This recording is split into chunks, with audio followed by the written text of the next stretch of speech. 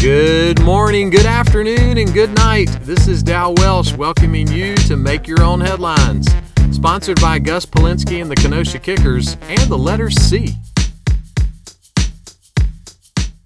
So what's your favorite word? One of my favorite words is the word pithy.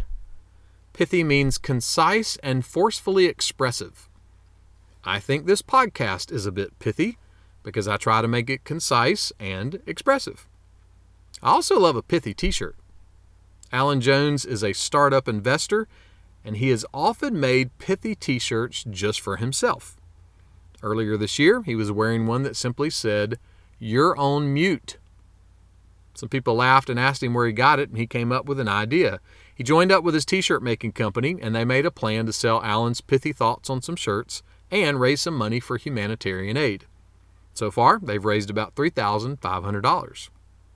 In a recent article, Alan made an interesting comment about what we wear. He said this, "I could wear any sort of clothing, but I've chosen to wear this logo or brand literally millimeters from my heart."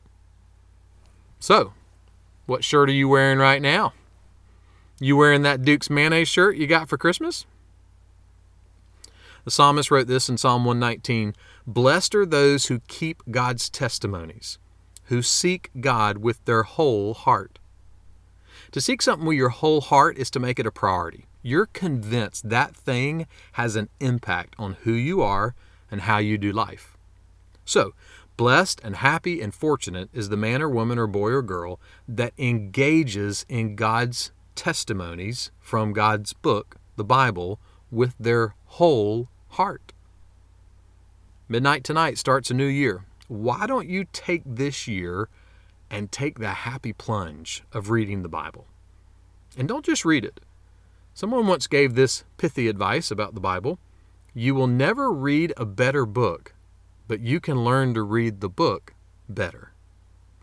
How can you read it better? Well, read it like you want it to get into the smallest millimeters of your heart. Make that one of your headlines today. For more positive resources, check out HollandAvenue.com and listen to the Holland Avenue Sermon Podcast on iTunes and subscribe to the Holland Avenue channel on YouTube.